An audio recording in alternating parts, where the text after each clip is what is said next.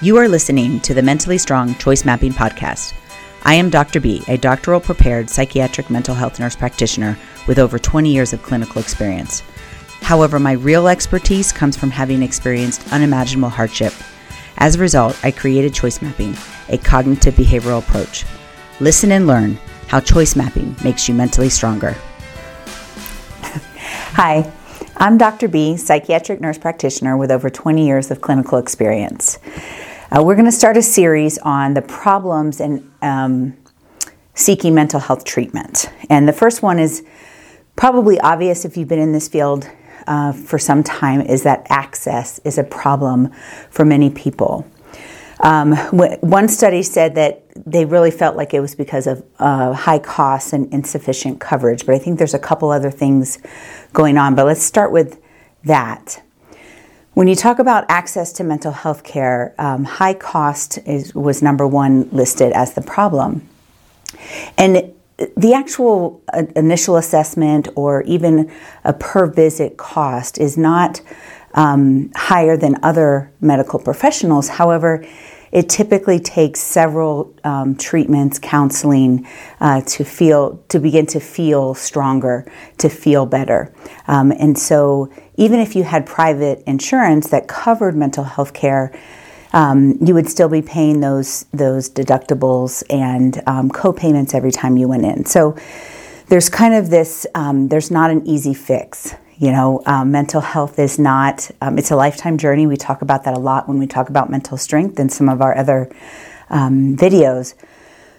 But, it takes some time. You don't just go in and get a pill or go to one or two counseling sessions and you have it figured out.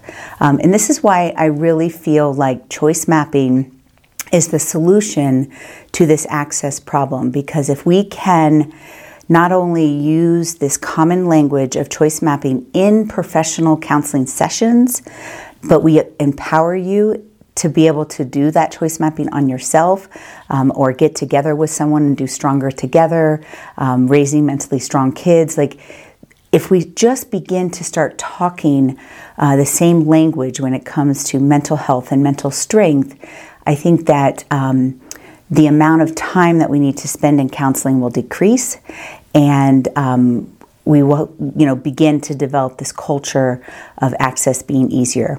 The other thing about access is, I know a lot of really good therapists out there, but they have a 3 to 6 month waiting list because, their patients stay with them and they stay with them for a long period of time. So those are kind of some of the issues. I don't know that it's specifically high cost, but high cost in the fact of the amount of time, energy, and resources that you might need to put into getting better. Insufficient insurance coverage continues to be a problem, and inconsistent. We're fortunate enough to live and practice in Colorado, where they reimburse 100% of the CMS rates. However, in other states, Medicaid is only reimbursing about 40 to 50% of that.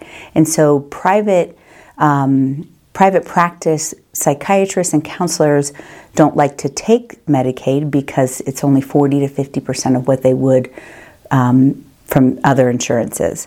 So the type of insurance you have might significantly impact how you can access. The other problem, I think, is navigating. People don't know where to start. Let's say you're depressed, or you know someone who's depressed and they really need help. What do they do first? Do they go to a counselor? Do they go to a psychiatrist?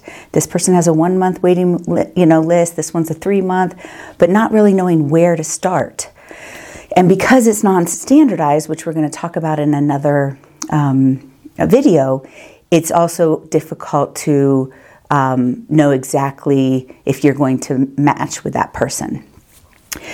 So in the mentally strong medical model, we want to fix that. We want to have a place where people can go get an initial assessment for both counseling and medication so that they can be matched with the right person and the right treatment plan.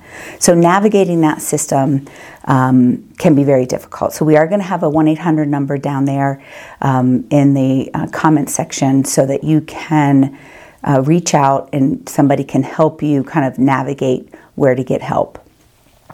Limited options, long wait lists, and lastly, the stigma of mental health, and we're going to have a whole nother video on that as well.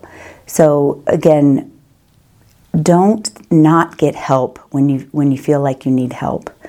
Try to figure out, and navigate that system, because I do believe that you are mentally strong, and that you can find a way to kind of dig deep and bring that strength to the surface. Thank you for listening. If you would like more information about choice mapping, visit our website, www.mentallystrong.com. And remember, choice mapping makes you mentally stronger.